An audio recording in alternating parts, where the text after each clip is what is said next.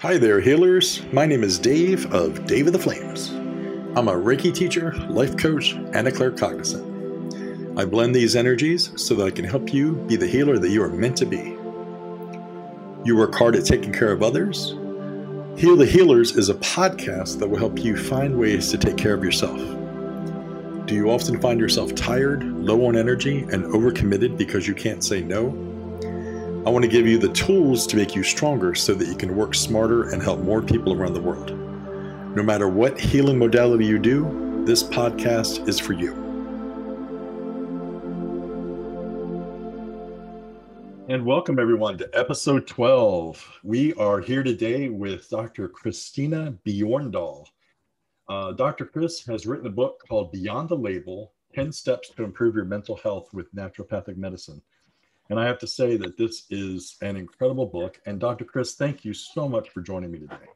Well, thanks for reaching out, and it's great to be here. Thank you. Yeah, no, this is awesome. Your book is, it's such a great thing to bring into this world because you're a naturopathic doctor. And a lot of times when you say the word naturopathic to people, they automatically just shut down. You know, and it's funny because as a life coach and as a Reiki healer, I will talk a lot about balance, you know, and I'll tell people you need to have a balanced diet of whole foods, and I'll go into, you know, when you go to the doctor, you really shouldn't get all these medicines just for the symptoms. Let's figure out the root cause, you know, and I talk about that with people, and then when they're all in and they're listening to me, I'll say, well, why don't you go to a naturopathic doctor? They're like, oh no, I don't believe in them. I said, well, our conversation for the last 15 minutes has been everything that you would talk about with a naturopathic doctor. And they're like, really? You know, and it's such a stigma. You know, if you use the word balance, they're all in. But as soon as you say naturopathic, it's this thing. And do you find that? Is that something that you come across? Yeah. I was just saying earlier today, I started to see a naturopathic doctor myself in 1994. And I would love to get to the point where when I actually, by the time I retire, that I say to somebody, what's naturopathic, you know, do you know about naturopathic medicine? And they actually say yes. Yeah. Right. Instead of that glazed over look, and they're like, what are you talking about?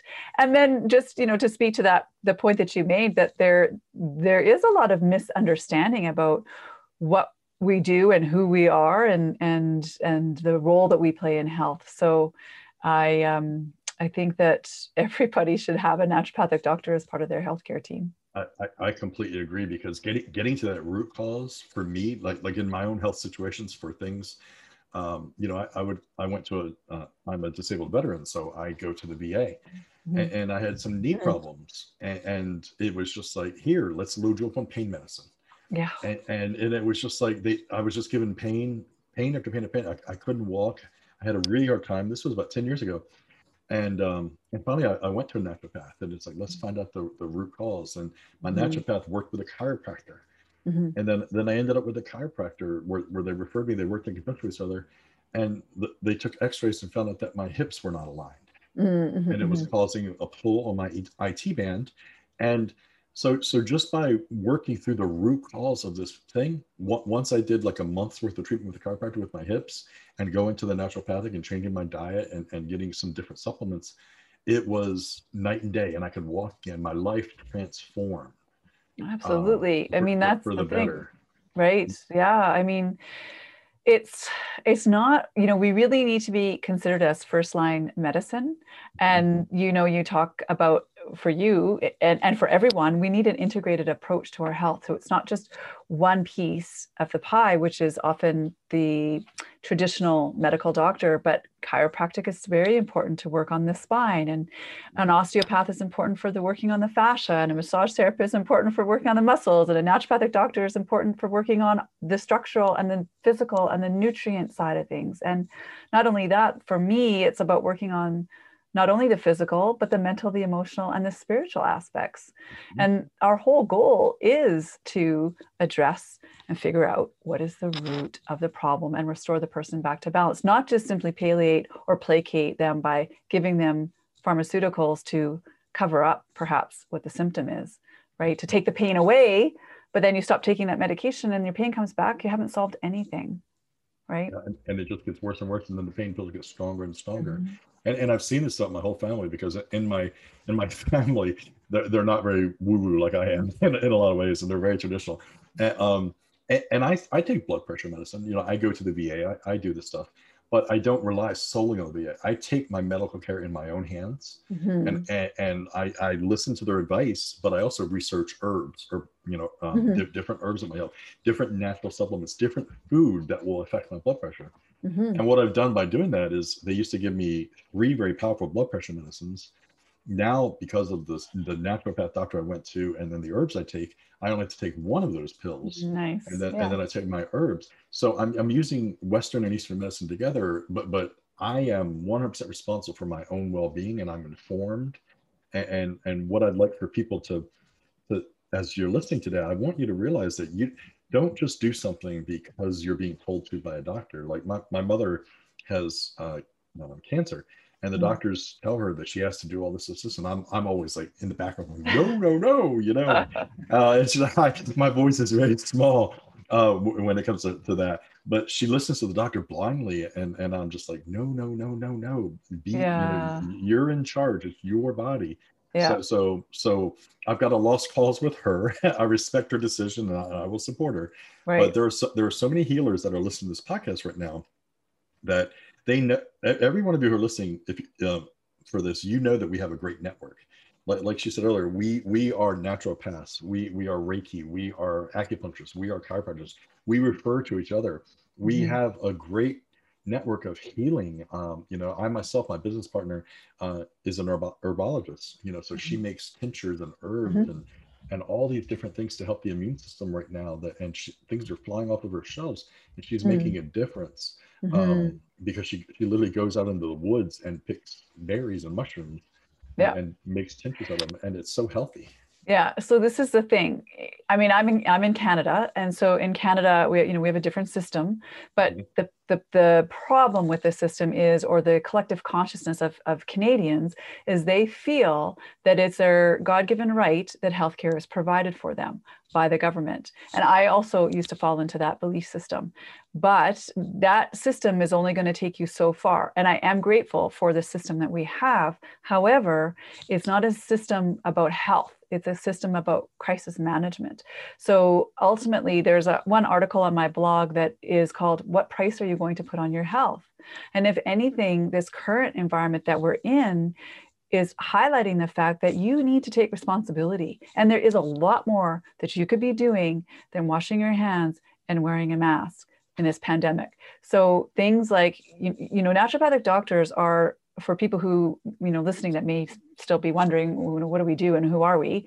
We are trained like medical doctors in terms of the sciences. So we dissect cadavers, we study pharmacology.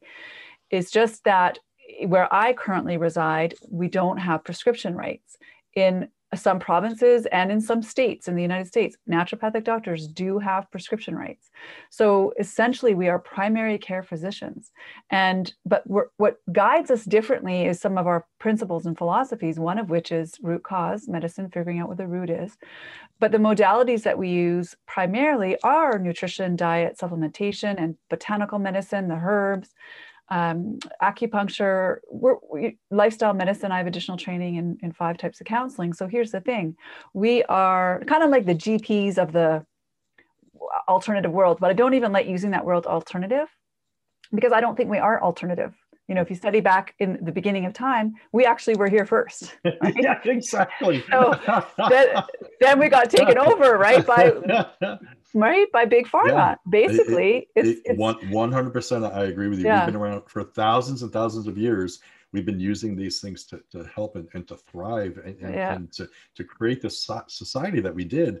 But then some people took control and said, no, this is taboo. This is bad for you. It's voodoo. You don't do it. that's If right. you want to live a normal life, then here, take this prescription. That's And right. it's terrible. Yeah. And people just fall into it. And part of my coaching is I literally, I tell people, you have to take control of all aspects of your life. Yes. One thing about your book that I love is that it focuses on self-love, Hmm. overcoming shame. I mean, you're very vulnerable in your book. That your first, I believe it was 8 to 10 chapters, you tell your story, Right. and you let it out there, and you're extremely vulnerable. You talk about all the stuff that you've been through, and all of the things that have happened to you with pharmacological drugs, and how they Mhm. affected you, all these different things, with just things that when I read, I was like, holy cow, this is, you're a survivor. But the thing that Mm. you did is you built resiliency, and you Mhm. questioned things, Mhm. and the resiliency, because you've been through much and you question things, led you to truly loving yourself in Mhm. a lot of ways, is what comes through. And then your Mhm. book is all about, hey, we are going to help you, and we're going to help you through your diet, supplements, and detoxification stuff. But first, you have to believe that you're worthy, That's right. and Yeah. that you have to overcome shame. And Yeah. when I read when I read that in your book, I'm like, ding, ding, ding, ding, ding, she gets it. Then I need to get this out of my pocket, So I was that excited, because so many people don't understand that, Right. that self-worthiness, and overcoming the shame, and you are worth taking care of yourself. You are worth sacrificing yourself for. That's right. And your book is so great about that. What brought you to that? So, yeah, I didn't get there overnight, let me tell you. I mean, it took me a while, but the spirit, really the spiritual turning point, or this, what I refer to as the spiritual crisis, was my suicide attempt. And I've had three, as I was saying to you before we hit record, 70% of what actually has happened in my life is not in the book, but there's still, and everyone's like, whoa, because there's already a lot in the book.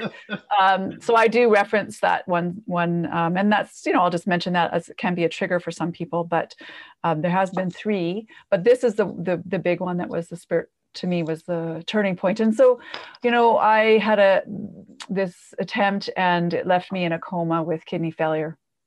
And I was on dialysis and told that I would need a kidney transplant.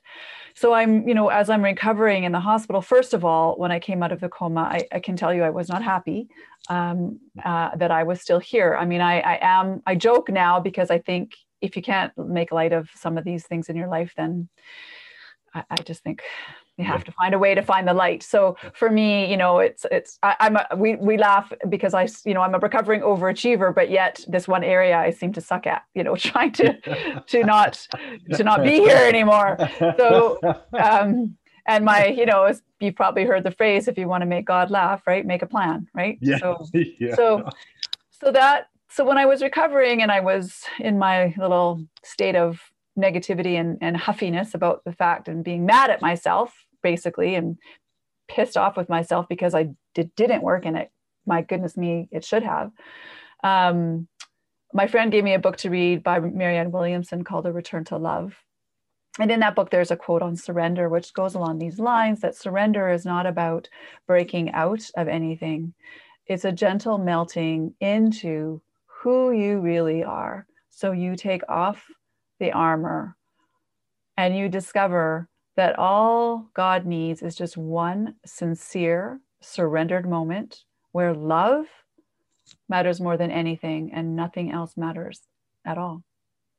And so as I'm reading that, I went, okay, surrender. Well, one thing, I needed to have my moment of surrender, which I did. But I also realized that this word love, well, that's a foreign concept to me, because I didn't love and accept myself. I had been at war with myself pretty much for a long time, definitely since I got that label, bipolar disorder. For me, I put that as far away from me as humanly possible. And I didn't want anything to do with it. And that was not happening to me. Thank you very much. Okay. That's not happening to me. But the reality is, you can't hide mania, right? That pretty much begs to be seen. Right. And Jeff Foster, who's a spiritual teacher that I had the opportunity to hear and meet in person, talked about, it was the first person who taught me that until you shine the light of love on these parts of yourself that you don't like, love, or accept, then, chances are you're not actually going to heal when you're at war with yourself. And so that was 1994, the suicide attempt. I didn't hear that from Jeff Foster till 2013. Okay, so that's several years, right, later. And the book was out, and I realized that that's the journey I've been on. Right. So you can take some supplements, and you can, and I started there too. I started with nutrition. I started with diet. I started with supplementation. But eventually you bump up against yourself, right? I bumped up against my beliefs, my core beliefs, my limiting beliefs, my shadow beliefs, my unconscious commitments. I had to take a look at all of that. And at the end of the day, it comes down to the fact that I didn't like and love partly this label, partly, I didn't mention this earlier, but I talk about in the book, I open the book with the fact, that I'm adopted. And I think that was one of the most startling things is you were told when you were 5 that you were adopted. Yes. And you thought that meant that it was a temporary thing. Yeah. And then you sat there for years just waiting for your birth mother to come. Yeah. And I never thought of it like that people would feel that. So when I read that book, like my heart went out to you. But what I guess if listening to this, if you do have adopted children, or if you are adopted, please ask more questions. Ask more questions. Yeah. And I'll never forget. It was so. I was just going to say it's important, because it wasn't something I was saying to my parents. When is somebody coming? Like I didn't. Right. Yeah. Right. And then I remember, I distinctly remember this day driving with my mom and saying, is somebody coming? Like, it's just like, what are you talking about? Well, I thought that, and so we had the conversation, and her heart just sank. She couldn't believe it that's. Because that was like 8 years later. Because I think in your book you said you were like 13. Yeah. When you said teenager. that. So you went 8 years thinking that this was a temporary thing, that you're waiting for your birth mom to come, but you never voiced that to anybody. So for you living with that self-doubt and that unwantedness and thinking all these things, I mean, it's very traumatic. And every time the doorbell rang, right? We talk about stress, right? Fight, flight, freeze, or fawn, the stress responses, right? Every time that doorbell rang for me, it was like, is this it? Right. Should I go get my bag? Wow. Yeah. Yeah, it was, I mean, thinking and, talking about it with you now and writing about it, it really, it's just, to me, it's really powerful, and how we have to, I've just spent a year studying with Gabor Mate, who's written several books. One's called When the Body Says No. He's written another book called In the Realm of Hungry Ghosts, Close Encounters with Addiction. And he's interviewed me for his upcoming book, which is The Myth of Normal, Finding Sanity in an Insane Culture. And in talking with him, he shares how there's 2 primary needs of children: attachment and authenticity. And oftentimes, in the case of trauma, whether it's big T trauma, little t trauma, we sacrifice our authenticity to maintain attachment. And for me, I think that attachment piece really suffered because of the way I processed all of this. So, what I did with that is I became this overachiever, perfectionist person that is going to not get sent back, because who would want to send me back? Because I'm going to be so good right? But that's not realistic to be that way, right? Yeah, no, because you never find peace. And again, you never find that balance. That's right. And I think that led into your teenage years where you had bulimia. Is that correct? Yeah. That's right. That's what started. Yeah. Yeah. Well, then, what, prior to that, there was anxiety and bullying and things that happened in childhood. But I think the biggest, sort of from a mental health perspective, then was fed into that was the eating disorder, for sure.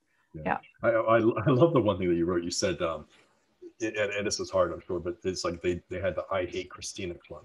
Yes. And then you talked to your heart broke one day when your son came home and said that they had started that, and you asked him about it, and he's like, yeah, nobody joined. And I was like, that's freaking amazing. Just the fact that you're able to, that he has so much self-esteem and self-love. He's like, no, he told you about it, first of all, which is incredible. And then he said, nobody joined. It's like that aha kind of thing. Yeah. So it was really, so I laughed out loud about that part of your book, because it was really, really good that he feels that way, and that you're raising him with that kind of self-esteem is amazing. Mm-hmm. Yeah. I mean, it's such a powerful story, right? Same experience, the I Hate Noah Club and the I Hate Christina Club, and two totally different outcomes, Yeah. right? And partly because we're very different individuals, right? I was not confident, and I had a lot of challenges, especially in elementary school. Mm-hmm. So yeah, I think it's a really, really impactful story. Yeah, it was very, these stories, like this first 10 chapters of your book, it's powerful because I kept reaching out to my own childhood. I kept reaching out to my own experiences. Like every time I would read a chapter about you, and then at the end of your chapters, you talked about how you put that into your practice and different things. You literally, it was very therapeutic and cathartic for me to read this about you, because at the same time I'm processing stuff from my own childhood. So that's one of the reasons that I liked your book so much, and then just talking about the things you do with self-love, and then when you talk about how nutrition affects that, because I think that's the one thing with big pharma is they're throwing all the supplements. I think right now are a $30 billion a year industry, and that's not even a big part of big pharma, but the supplement industry. There's so much information that you can't filter things through, and a naturopath is really good at saying, this is what the body needs, this is what's harmful, this is what's helpful. I mean, you talk about the dirty dozen, all the different things, and I've used the dirty dozen for years. When I was 411 pounds, the main reason that I lose weight was because I was introduced to what you call mindful eating, to where literally I sat at a table with everything off, no phone, no nothing, and I just sat there and listened to my body, and I ate slowly, I chewed, and then when I was full, I was done. Whereas I'm still guilty right now because I'm so busy at times where I'm just shoveling food in, and I got 5 minutes before a meeting and I'm like shoveling a whole plate. I don't even know if I'm hungry or not. My body's like, what just happened to you? So I have to get back to my roots. But literally it was crazy. So when you talk about mindful eating, and that really struck a chord with me. But the overall theme of your book is you have to forgive yourself for things that you've done. And I appreciate the fact that you did all this. What's been the outcome since you released this book, and people have gotten your information? Has there been any like aha moments for you, or people reaching out to you with aha moments? Yes, I mean, so yes, I mean, so it's funny. As soon as I hit the print button, so to speak, as soon as it was like the publisher was, okay, this is like, okay, there's no going back. Right. I had a sense of panic. I was like, oh my God, what have I done? Right? Like, it's out there now.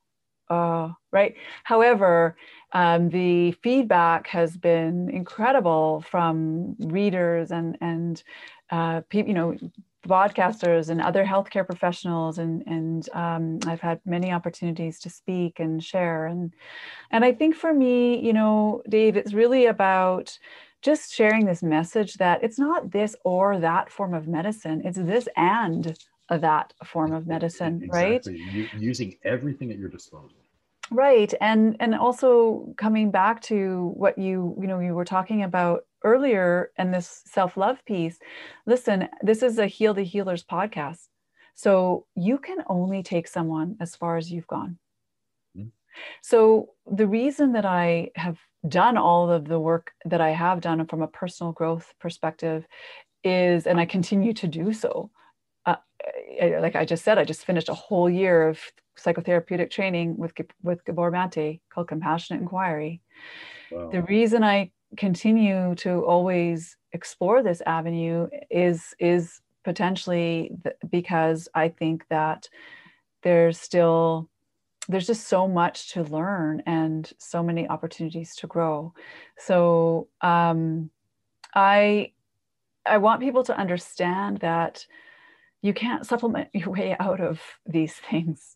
So yes, supplementation and diet, obviously diet is super important. And, congratulations to you for making these changes and shifting your health in a positive direction. But it's, so the diet piece is the foundation, not the supplements. A lot of people do it the other way around, right? They, and I started the other way around too. So nobody ever asked me what I was eating. But a key point to understand here is that, and the reason I got better initially with the supplements and still having a terrible diet was because of the supplements were filling a lot of the cracks in my nutritional foundation. But once I had awareness that my diet was not meeting basic requirements, like making tryptophan, like I was deficient in tryptophan, which is an essential amino acid that you need to make serotonin. I was deficient in phenylalanine, so that goes on to make dopamine. So there's important neurotransmitters, obviously, that can't be made if you don't have the nutritional building blocks from the diet. So that's, for me, I think is important to get across to people. So the foundation is the diet piece. And then the other part around nutrition that is my pet peeve, and you mentioned this, is this mindfulness piece. So everybody's focused on what you eat. And don't get me wrong, yeah, it's important. However, how you eat is super important too, because your nervous system has two branches, parasympathetic and sympathetic. And if you're in a sympathetic or stressed state, eating on the run, chomp, chomp, swallow, 5 minutes in between meetings, that kind of thing, right? You may not be in a parasympathetic state, and then digestion's not going to happen properly. And then people wonder why they have heartburn and gas and bloating and constipation or diarrhea and all of these things, right? But the root of it to me is, okay, let's back up a step here. Like, digestion doesn't start when you put food in your mouth, right? Digestion starts with the sense of smell when you're cooking that food. And a lot of people aren't cooking.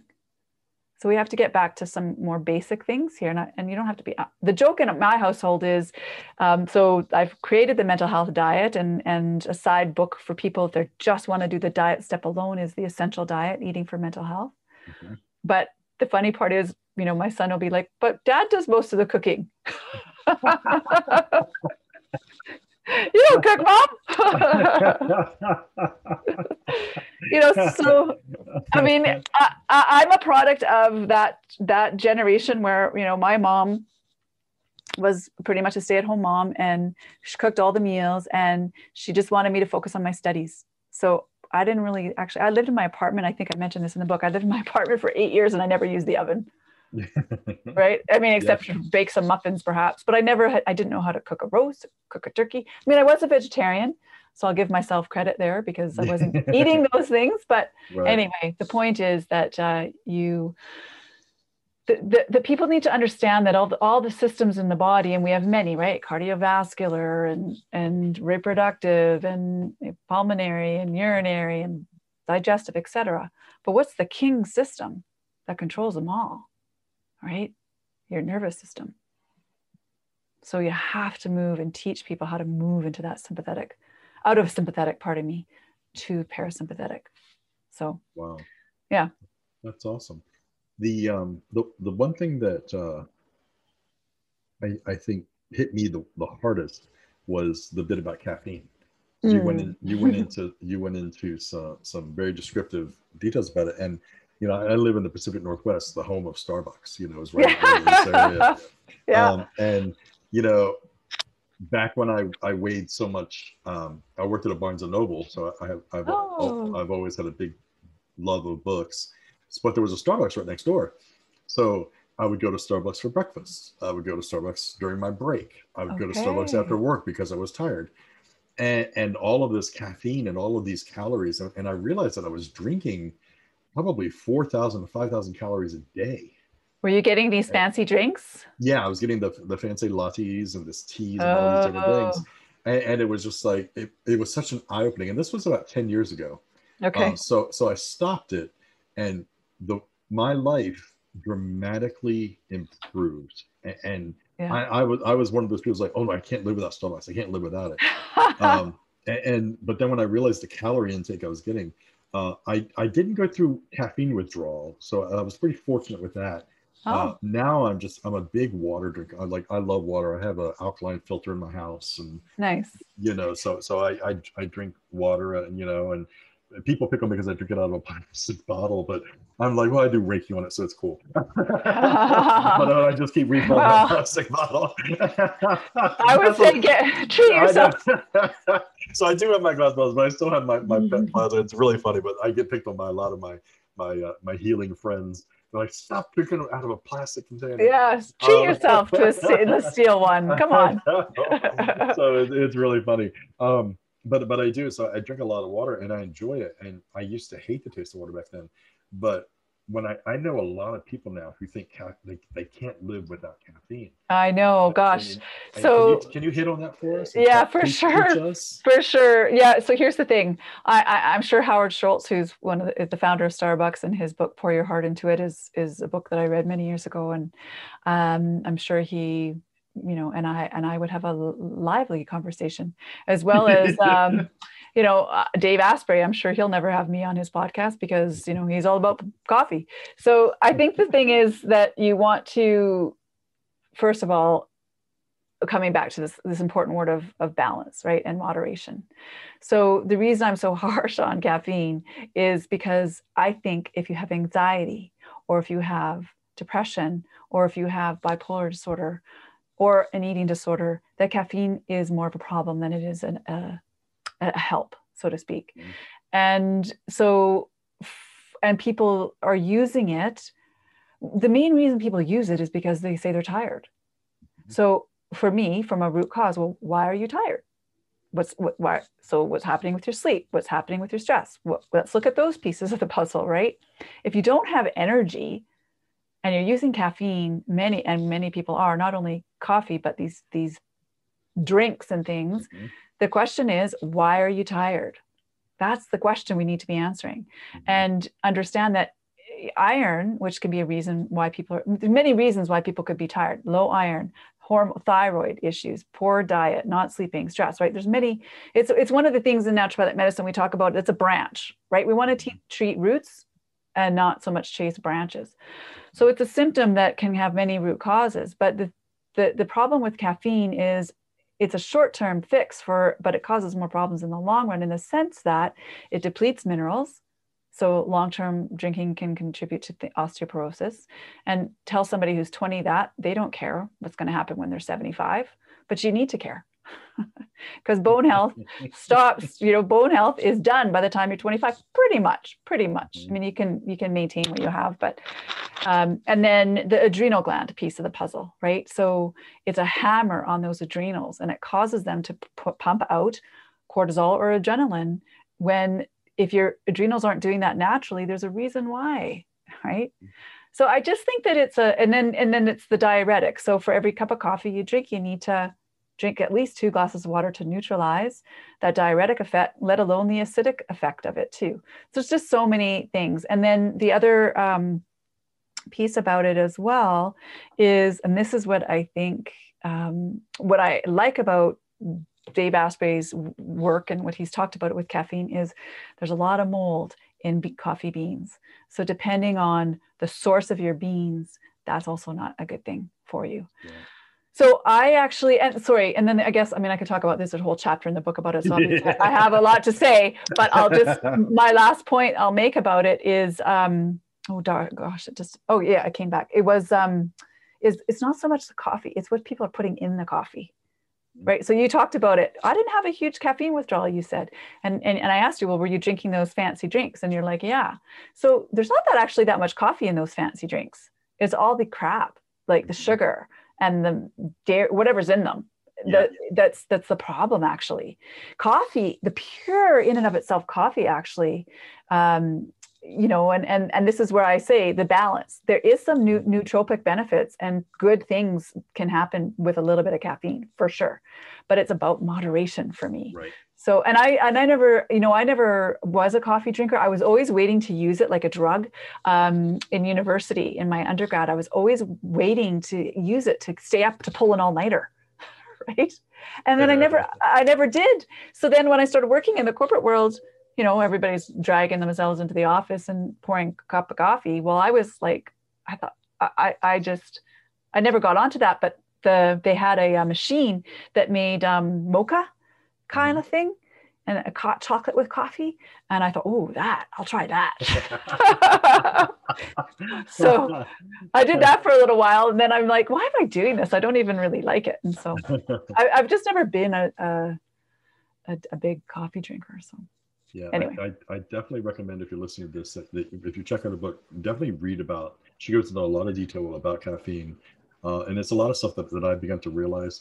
One of the best things I did in my life was I went to a naturopath one time and actually did a juice cleanse. Oh, yes. And I did it was a 3-day juice cleanse where I did the juicing myself. I was in control. I bought all the I live in a very rural area, so I'm very fortunate because I can shop at farms nearby. Oh, So nice. my neighbors, I can just go and get all the vegetables I want. So I went and got all these vegetables, and I juiced them for 3 days. I literally just drank juices. I never once was hungry. I was content. I had more energy in those 3 days than I knew what to do with. But what I did is, at the end of that, I started introducing foods back into my thing, one thing at a time.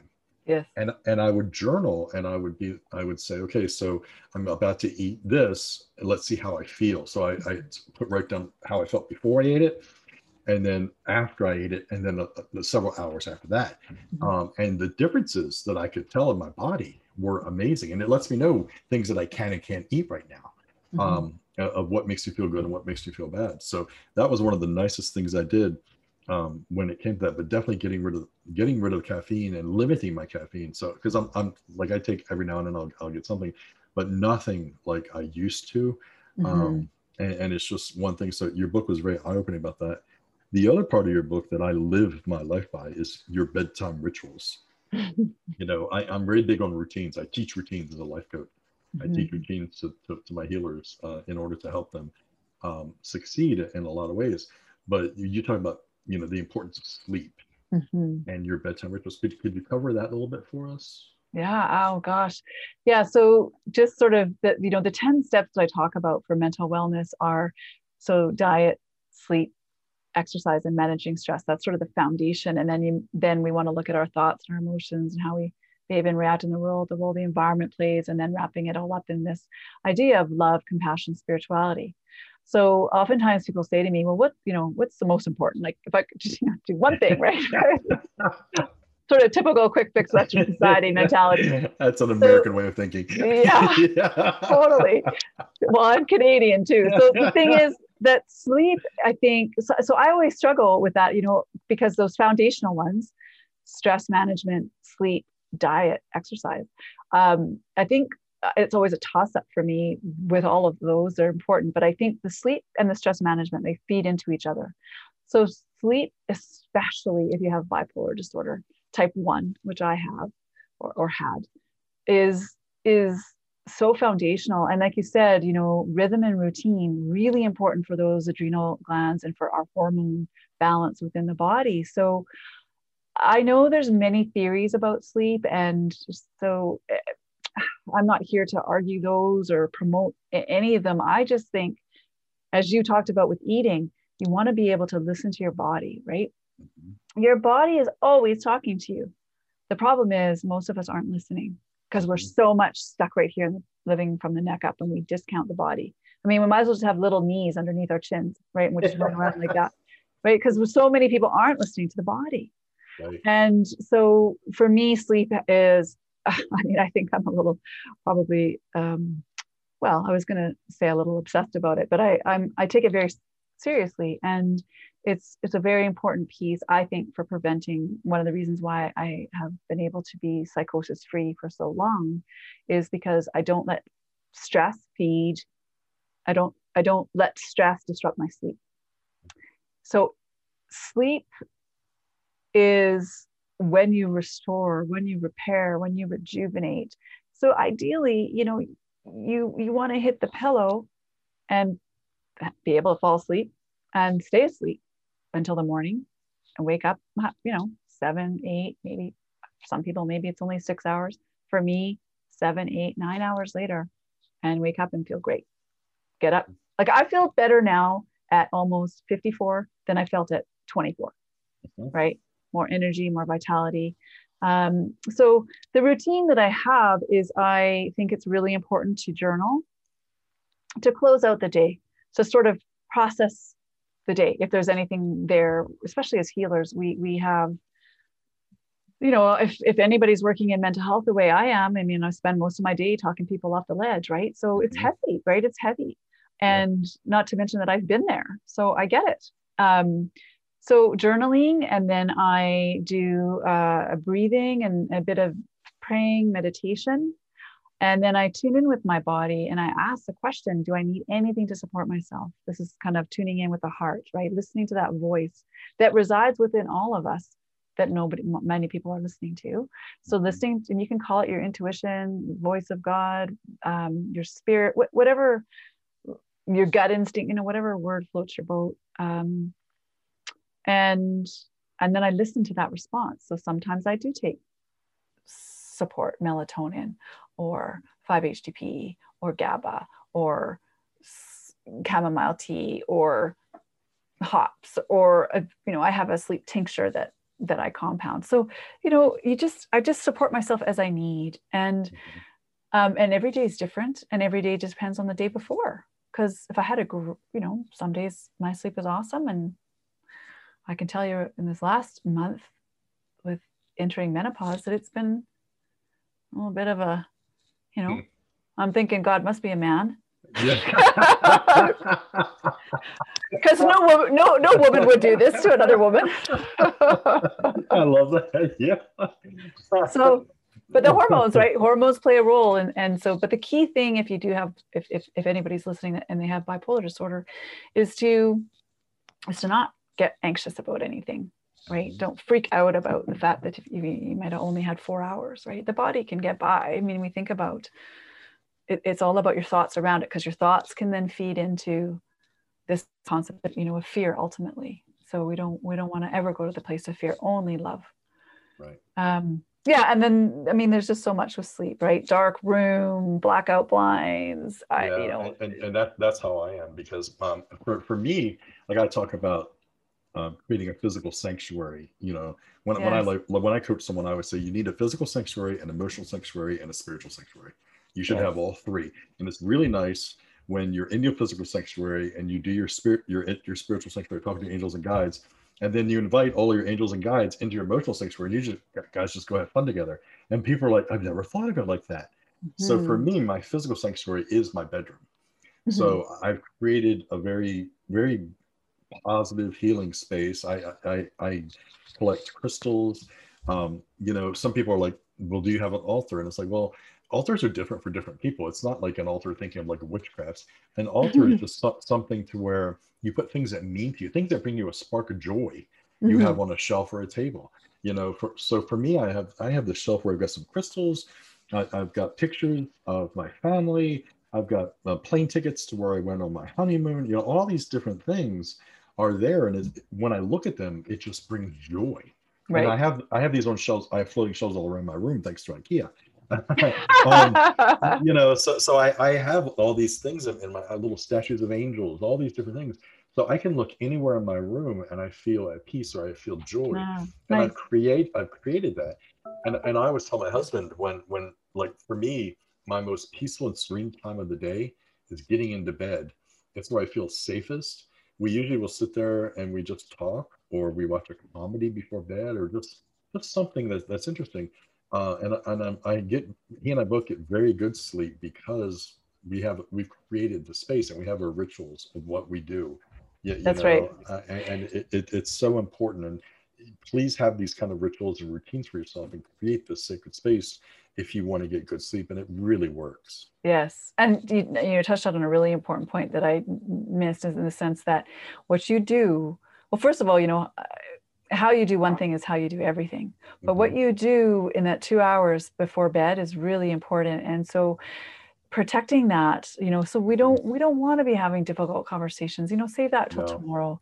Yeah. I mean, obviously if you don't want to go to bed angry, but you right. want to, the point is that a lot of people are on their phones, right? They're on these devices, and that affects your sleep, not only from the EMF perspective, from an energetic perspective, as you know, with being a Reiki master, but also from the blue light perspective. Yep. So get those phones out completely of your Yep. space. I set mine down in, well, actually put it either down in the kitchen area or up in my office, but close the door, done. I don't look at it. Yep. I Yeah, don't look at it. that's so healthy. I have a 27-year-old personal trainer that does that. Like after like 8:30, you can't reach him. He just Yeah. turns it off. Good Um, boundaries. Boundaries. and it's crazy because his clients go nuts and they're like, I need to, and other personal trainers, they're like, we need to be able to reach you. I'm like, no. And he's like, no, you don't. And he's so set in that. And I have to say that I'm so proud of him because he gets it. Someone usually of that age, like I'm Yeah. your age, I'm your age, I'm in my early 50s. So for us, it's easy, but for a 27-year-old to do that, especially a guy, he's like, no, it can wait till tomorrow. This is my time. I read, I journal, I reflect, and I get ready for bed. And then he gets up at 4 or 5 a.m. and starts his day and does his morning rituals. Yeah. And it's such a healthy, loving way to do it, And so if you're listening today, please try to do those. Reach out. I'll put contact information in for Dr. Chris, as well as my own contact information. If you guys have any questions about anything we've talked about today, with sleep and understanding and the importance of routines, please let us know, because it's so important that you get all the help that you can. One thing you touched on was hormones. I take testosterone.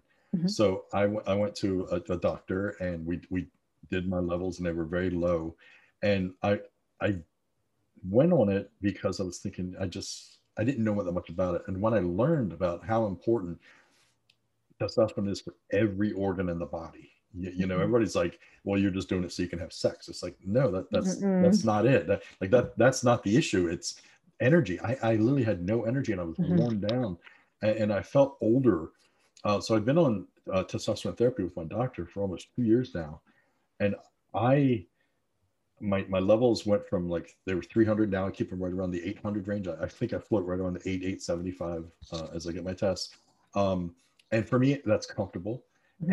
But I feel like my energy level is like you said, I have more energy now than I did when I was in my 20s. Well, and the other thing with testosterone is it's a root for a lot of, so this is the thing, we've talked about root cause medicine, right? So there's 3 macro systems in your body: neurotransmitters, neuroendocrine system, organs of detoxification, and your immune system. But many men who I see in their, well, and actually it doesn't matter what the age, one of the things we want to be looking at is hormones, especially not only just testosterone, but DHEA as well. Because if you have low testosterone, depression is a symptom. And the other thing is, I don't remember his name, but there was a fairly well-known news anchor, I think he was, and he had a heart attack, but he had low testosterone. And there's a connection, there's a connection with heart function and testosterone. So that's exactly why I took my test, because I had arrhythmia, and when I was diagnosed with arrhythmia, they took my testosterone, and they saw that it was low, and that's what kind of got everything started. And ever since I've been on testosterone, I have not had an arrhythmia incident at all.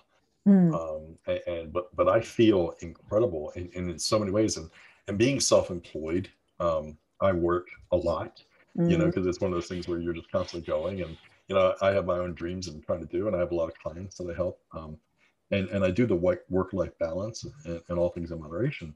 But I have so much energy, it's crazy. I run circles around people, and I love that about myself, and I love where I'm at right now because of hormones. But it's like we talked earlier, with when you say the word naturopathic, people are like, this is a dirty word. When you say testosterone, it's like a dirty word, because it's abused in the health and fitness industry, and it's abused in bodybuilders and all these things. So when there's such a stigma to it that men are afraid to go and get it checked out, or there's such a stigma to go into a naturopathic where people think you're weird that they don't go. And all my message to you today, if you're listening, is be freaking weird. Okay. You have got to do what's right for you. Don't let anything that society says, don't let anything that people are telling you get in your way of taking control of your physical body. You are not a physical being seeking spiritual. You are a spiritual being in a physical body. Okay, Mhm. take control of that, because it needs to last. One thing I've learned from my experiences just with my own family and my in-laws especially, they're in their 80s, Mm. and they are run circles around me because they have so much muscle mass, because they have worked out and done yoga and gone to the gym Mm. in their 40s, 50s, and 60s. So now that they're in their 80s, they're not hunched over. They do Mm. gardening. They do a lot of Mm. stuff around the house. They climb up the ladder to the attic, all these different things, because they've taken care of themselves. They eat well. They do all of these things. And my mother-in-law is the one who taught me, just because you can do something doesn't mean you should. So Mhm. it should be all things in moderation. And that's some of the best wisdom she ever imparted on me, which was like 20 years ago. Mhm. Um, and it's just, it's amazing with that moderation and getting in there. But naturopathic medicine is such an amazing thing. And if you have not experienced it, if you have not thought about it, Mhm. please get Dr. Chris's book and just look at it and ask questions, because I know a lot of insurance in the United States, they don't cover it, or Mm. Yeah. or some do, and you have to pay for it, and then you get reimbursed in months after. And Right. a lot of people are like, well, then I'm not going to do it. I'm just going to I know. go, because it's so easy to go to the urgent care or to the emergency room. I'm just going to do that. Please take please take better care of yourself and realize that you're worthy. You are so worthy of the proper care.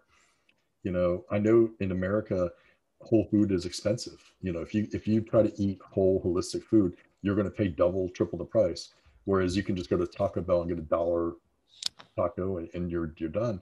But again, I'm challenging you to just figure out different ways that what can Yeah, you. and I just want to touch on that because here's the thing, we've outsourced a lot of stuff, and so we've outsourced our diet, right, Yeah.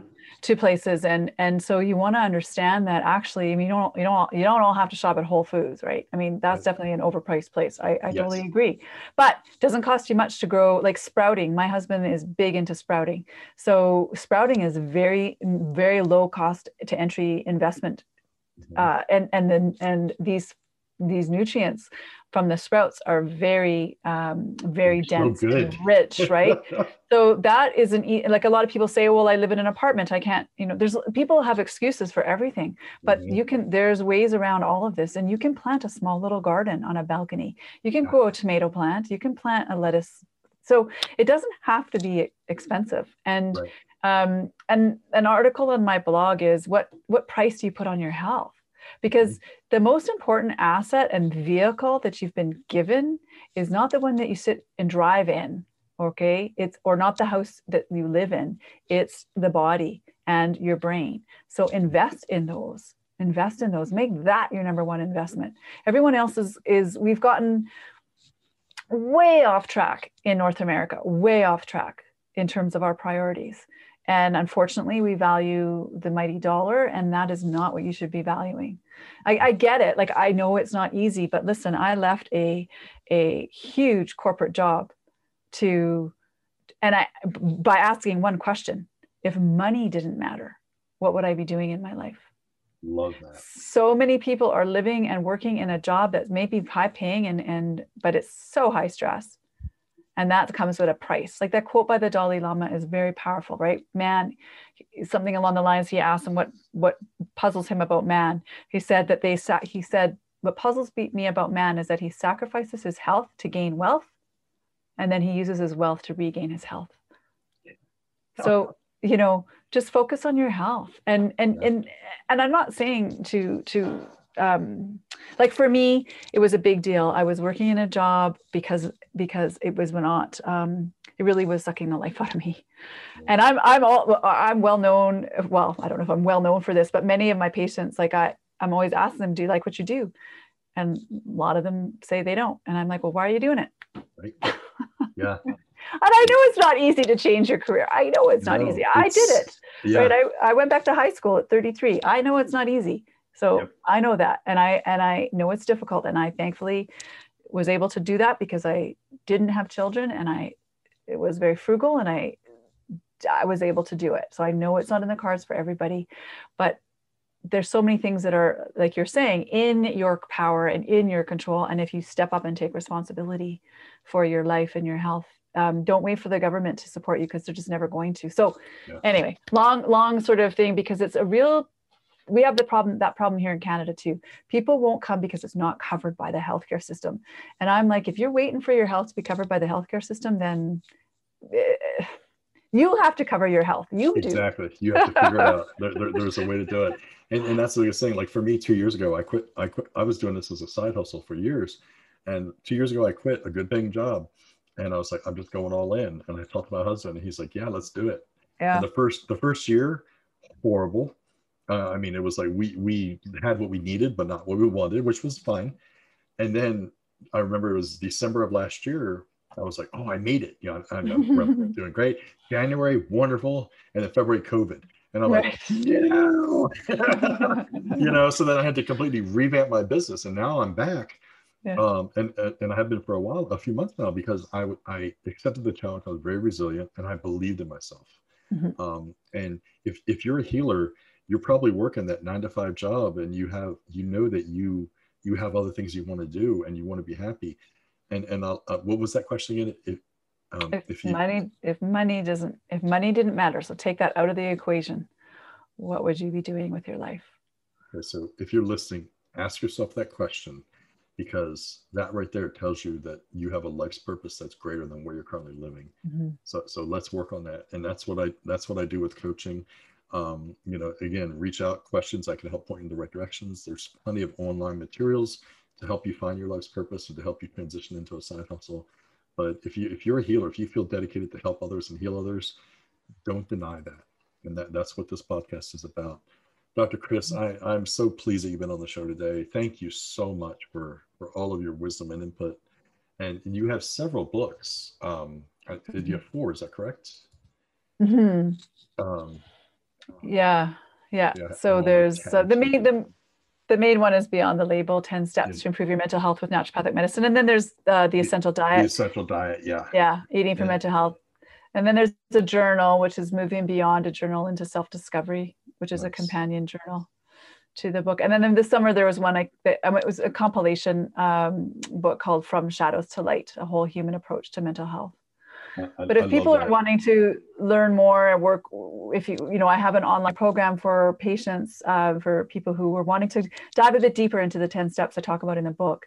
And then for clinicians, so people who are listening that are healers, I also have a training for that I offer for clinicians in terms of just diving deeper into this mental, emotional, spiritual side of what I've learned in my studies with teachers like Eckhart Tolle and Jeff Foster and Pema Chodron and Wayne Dyer and Jack Kornfield and Tara Brach and all of these. The list goes on and on. So I've done a lot of, obviously Gabor Mate. I've done a lot of studying myself. So I combine what I've learned into this program as well. So there's that as well for people. That's awesome. I'm so excited about that. And in the show notes today, I'm going to put a link to Dr. Chris's content information of their website and things that she talked about. And also, you mentioned your blog post earlier. I'll put a link to that blog post as well. Sure, yeah. Because that way, I like to put things that we talk about in the show notes for people to reference. But I want to say thank you so much. And it has been such a pleasure. Your book was amazing. And I wish you nothing but happiness and success. And if you're listening today, please, again, it's your body. Take control of it and ask the questions. Find out the root cause of things. Don't just go for the quick fix, because you're better than that. You deserve better. Take care, everyone.